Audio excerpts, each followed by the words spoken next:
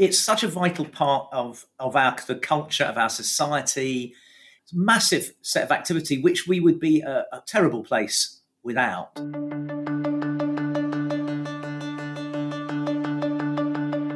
Whether by a nuclear disaster, pandemic, or catastrophic climate event, the apocalypse has many possible faces. But this podcast isn't about how it will happen, or even what would happen if it did.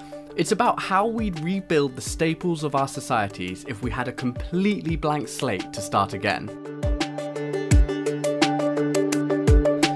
This is Starting From Scratch. I'm Ollie Guillou, and this podcast asks, if we had a clean slate to start again, knowing everything we know now, could we do it better next time? In today's episode, I'm asking, do we need charity, and how do we maximise it? One of my colleagues often says if you wanted to create the social sector that to some extent made life very hard for itself, you'd have done exactly what we've done. That's Dan Corrie, the head of the NPC. We'll hear from him in a second, but let me set the scene. We've been given a fresh start, but with all of the knowledge we currently have. So what do we do when looking at the third sector?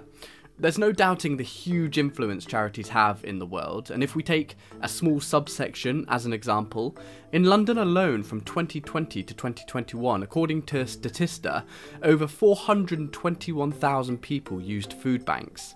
That's one specific area of support in one city of a small country. Charities are currently integral to the functioning of society in many places, but does it work how it should?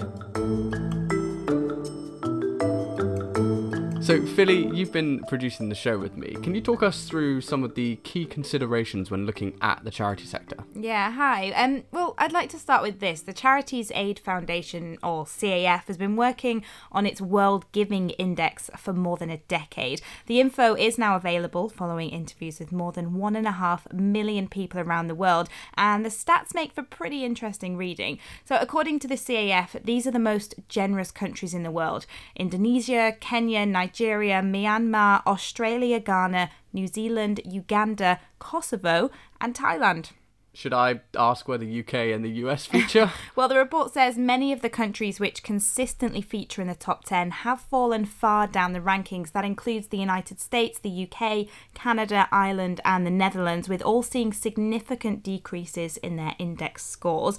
Each was recorded as being on the slight downward trend from 2018, but last year saw a sharp move down the rankings and away from the top 10. In fact, Australia and New Zealand are the only high-income countries to keep their spots in the top 10.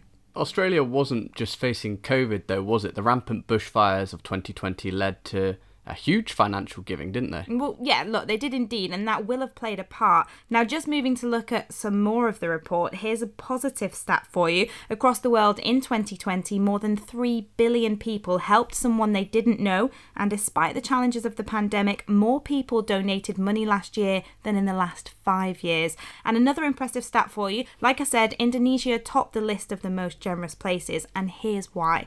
More than 8 in 10 Indonesians have donated money in the past year, and Indonesia's rate of volunteering is more than 3 times the global average. Well, the temptation to go through the bottom 10 is pretty high, but probably a little bit unfair, because there's quite a few factors that come into play, like the level of state provision, cultural aspects. But what we have done is kind of highlight the prominence of giving, and of course that money is then distributed for various causes. Yeah, that's right. And while I think we would all assume that there are thousands of charities in the UK, I don't know how many of us would expect the actual figure. In just England and Wales alone, there are around 169,000, and the turnover is billions and billions of pounds each year going to the causes, and of course the running of those organisations. Yeah, and that's something I wanted to touch on, actually, the perception of charities, because I think it's quite naive to think that they don't have overheads or staff costs. You know, we like to think that every penny goes to the cause, but there are, like you mentioned, the running of the organisations has to be considered, and, you know, not 100% of donations go towards tackling an issue. Yeah, exactly. And although various scandals in the last few years have left the sector with, I think it's fair to say, a bit of a damaged reputation, the Charity Commission for England and Wales says that is improving. Yeah, we're going to touch on that more in a bit. Thank you very much, Philly. So we have a fresh start to create the perfect charitable environment, if we need charity at all. I mentioned Dan Corry earlier. He's the CEO of MPC, which helps charities, philanthropists, impact investors, and people like that to maximise social impact in the lives of the people they serve. It's the perfect time to speak to Dan because MPC recently launched its Rethink Rebuild initiative, and it's looking at the changes in the charitable sector during the pandemic and using those lessons to be more impactful going forward. COVID's been pretty, terrible, and the charitable sector, like everybody else, did what it could to help people during the crisis. It itself got hit pretty badly because fundraising, whether that was charity shops or fundraising events like the London Marathon, all had to go. It really hit the finances of a lot of charities. But nevertheless, it did its best, and in a funny sort of way, because it just got on with it because it was a crisis. I guess we were all a bit like this. It did a lot of things it's never done before, which were really good. And so part of our program in this Rethink Rebuild is trying to pick up some of those things and say, for God's sake, let's not dump them when COVID's over. Let's sort of keep them going. I mean, for instance, the sector collaborated much better, much better, which is usually poor at. Little individual charities often don't collaborate. Let's say within a town, they don't collaborate because they feel they're competing. But actually, they collaborated much better with each other and with the local authority and the local health organisations because there was an urgent need. Let's stop the reasons we don't normally work together. Let's just bloody well work together because we've got people to help. So let's keep some of that. Let's keep some of that. And actually, the funders collaborated more. Charitable funders often don't join up. And so they're each funding a little bit here and a little bit there. And it gets very confusing for the charities and they sort of underinvest in total. And they change. So that's important. So that was one thing. The sector has never been, because it's driven by passion, which is a great thing. It's not too good at being driven by evidence and data. And that's both in trying to identify where the need is for its services and trying to see there's a need for services here, but there's nobody really operating or funding in that area.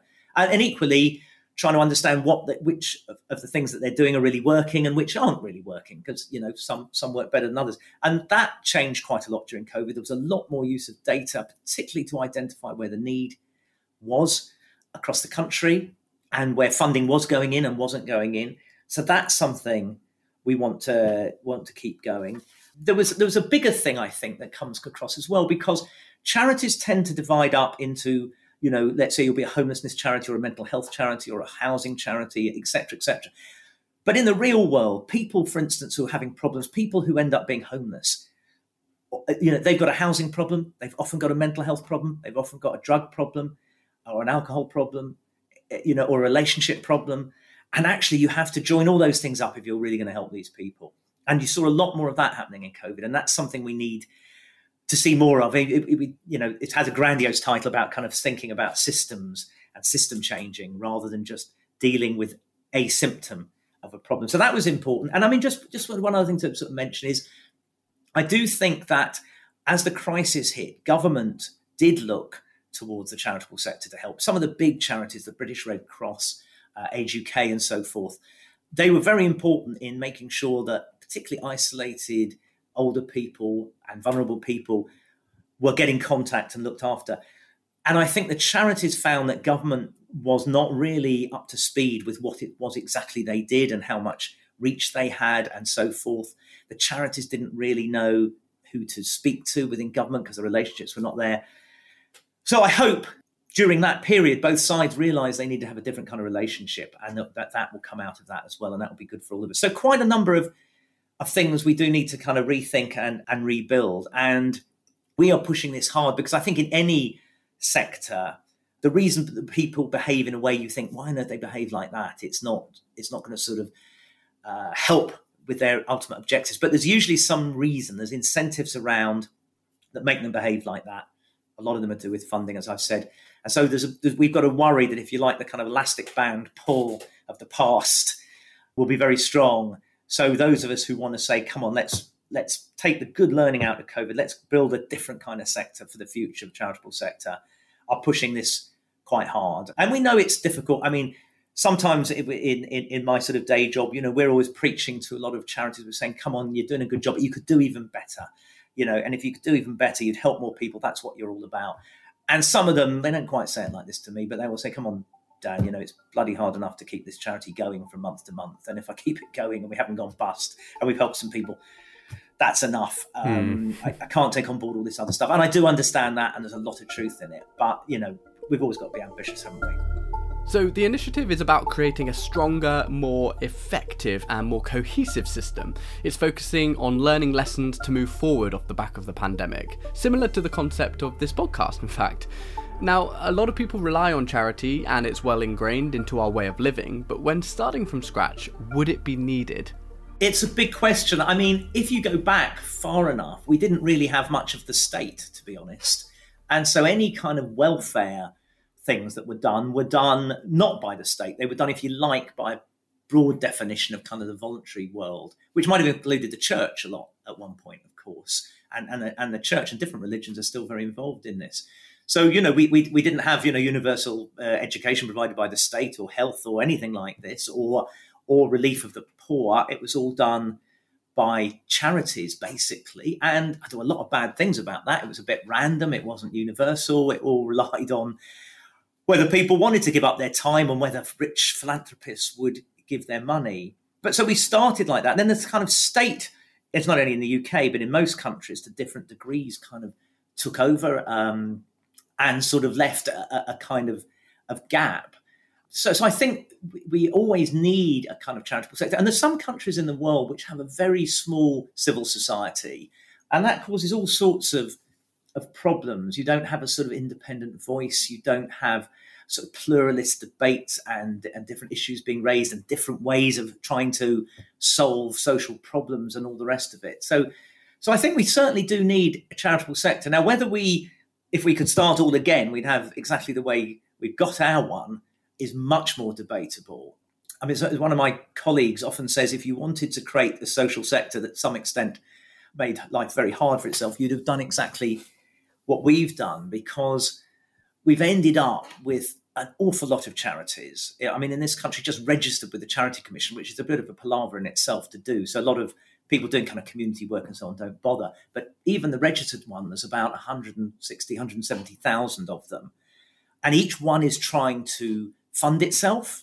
So it's trying to fundraise, it's trying to get profile, it's looking to charitable funders to fund it. So they all end up competing with each other to some degree, even if they're working on the same thing. They don't collaborate, and that causes all sorts of problems. They're often pretty short of cash, which you might think, well, that's fair enough. I don't want charities to be swimming in cash, but it means that they can't, for instance, invest in digital. They don't do enough kind of research. They're sort of flying by the seat of their pants quite often. And that is a problem. How you solve that is a very difficult thing. But if we're doing your very nice thought experiment, we don't have to worry about resources and how we get from here to there, then I certainly wouldn't have built it the way it is now. Charity will always be relevant then, but there are changes that need to be made. The number of charities often means donations for the same causes are split between various organisations, and they find themselves competing with lesser income. So could governments be taking more responsibility? It's a very tense debate, that one, I think, because I do think, I mean, if you remember the period when we started having austerity, sort of in 2010, and there was a period where the Prime Minister of the time, David Cameron, had this idea, he called it big society. And I think he was trying to say in his own way that, he valued the voluntary action and charitable sector, but it came across to the sector as, we're about to cut spending. And so you guys in the charity sector, you've got to fill up the gap. And people got very angry about that. They said, that's not our role in life. We can get to niches and help people in a way that you can't. We also, of course, campaign to you on their behalf. So you get, a charity like Mind, for instance, that is a terrific charity, works with people with mental health, provides a lot of terrific services, but it's also a big advocate in government, trying to get government policy to be better to help people with mental health issues. So you have these charities that are doing something a bit different from the state.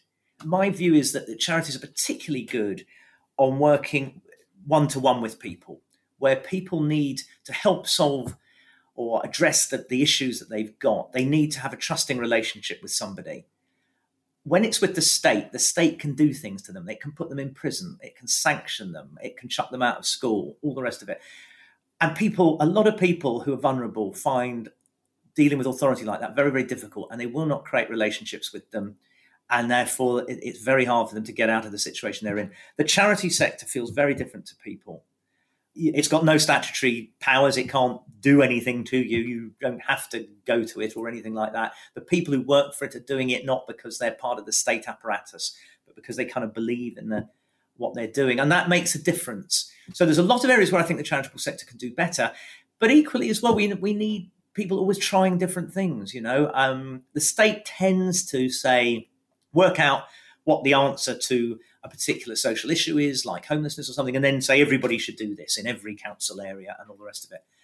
And you don't get a lot of innovation. You don't get a lot of experimentation. Governments are very frightened of trying something that might fail. It's never good as a minister, and I worked in politics for a long time, never good for a minister to stand up and you say, that scheme I introduced a couple of years ago is going to be a complete disaster.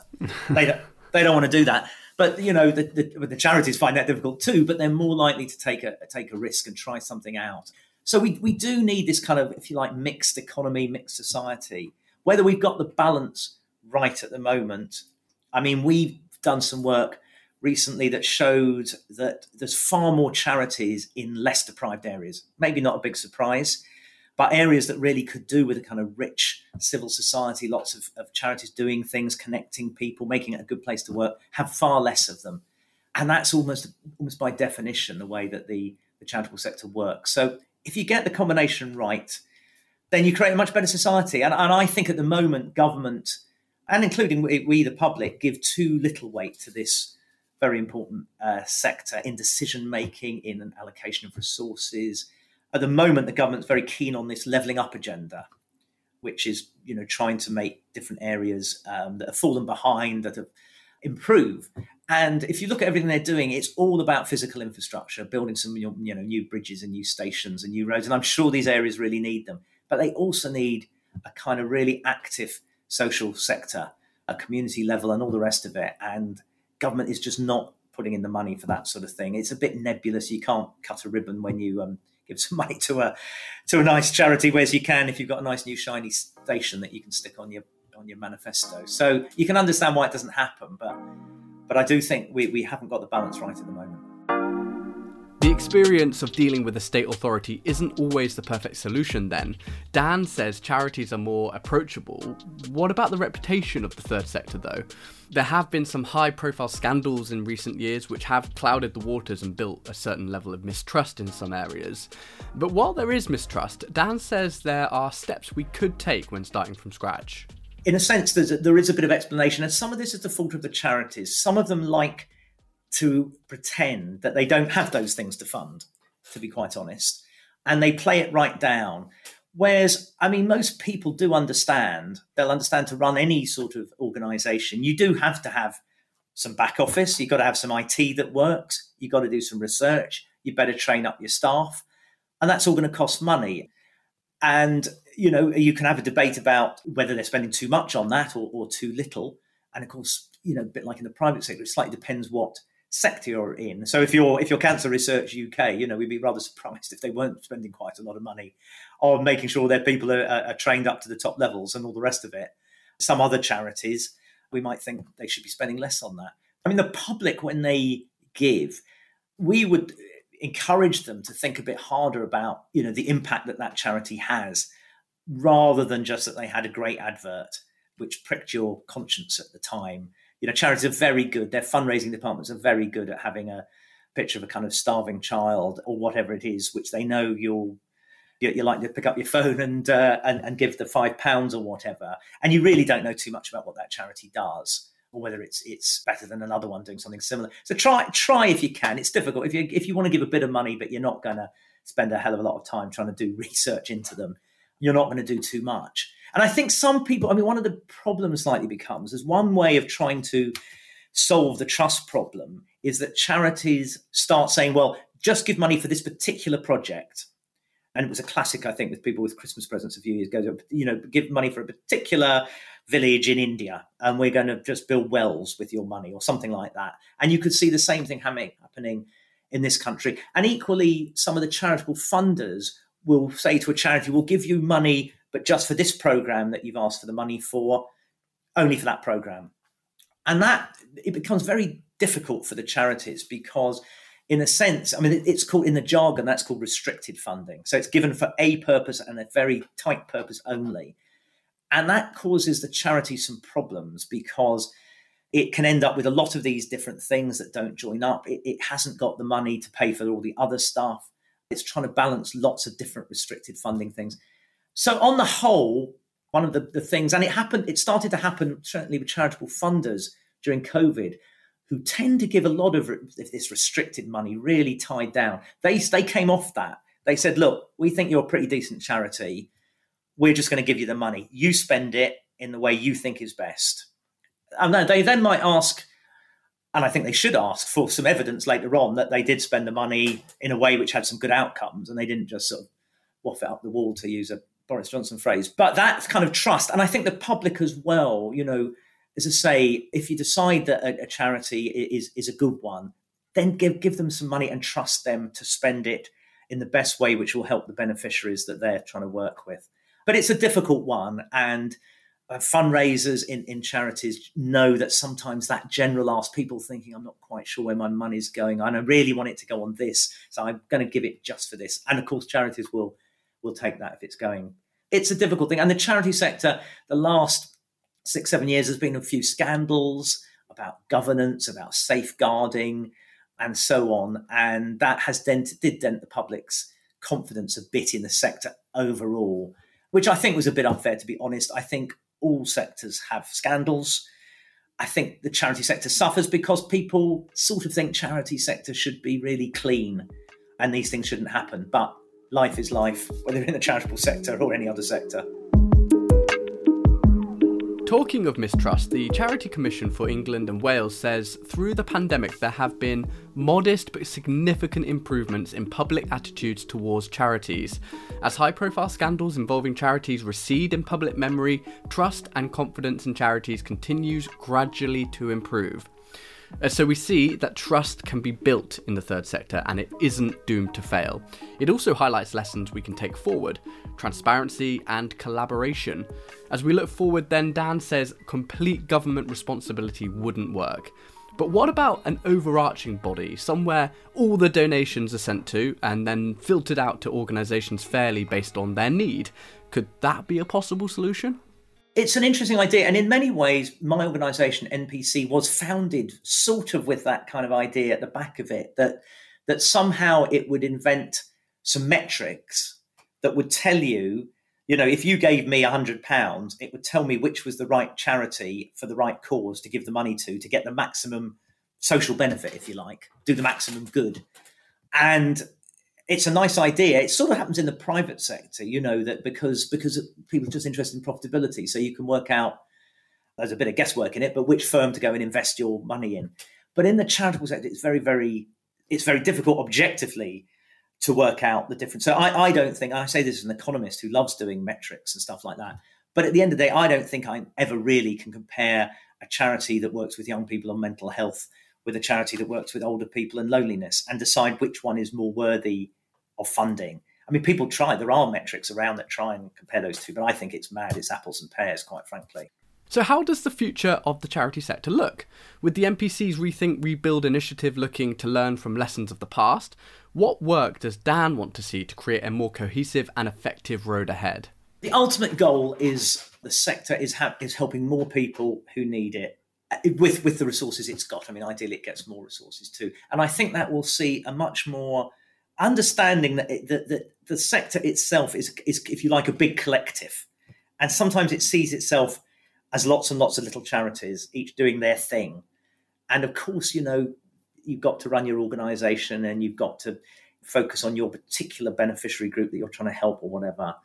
But if it can see itself much more as part of a big whole, and that means you work together more, you share data and intelligence, you work with big organisations, small ones, all that kind of thing, then we'll have a much stronger sector which is able to do a lot more. And that's why most people are in the sector. You know, you don't join the charitable sector for riches, quite frankly.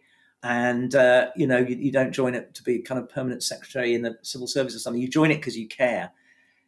But sometimes that care gets lost in the current system. And so I hope that coming out of the experience of COVID and the work that we're doing will be a sense that this is a kind of, we can do more together. It's a classic old thing, isn't it? We can do more together than just working in our silos, and that we'll see more of that working over the next few years. It's interesting to hear Dan's thoughts on charities and their future, especially given his impressive stint at the MPC.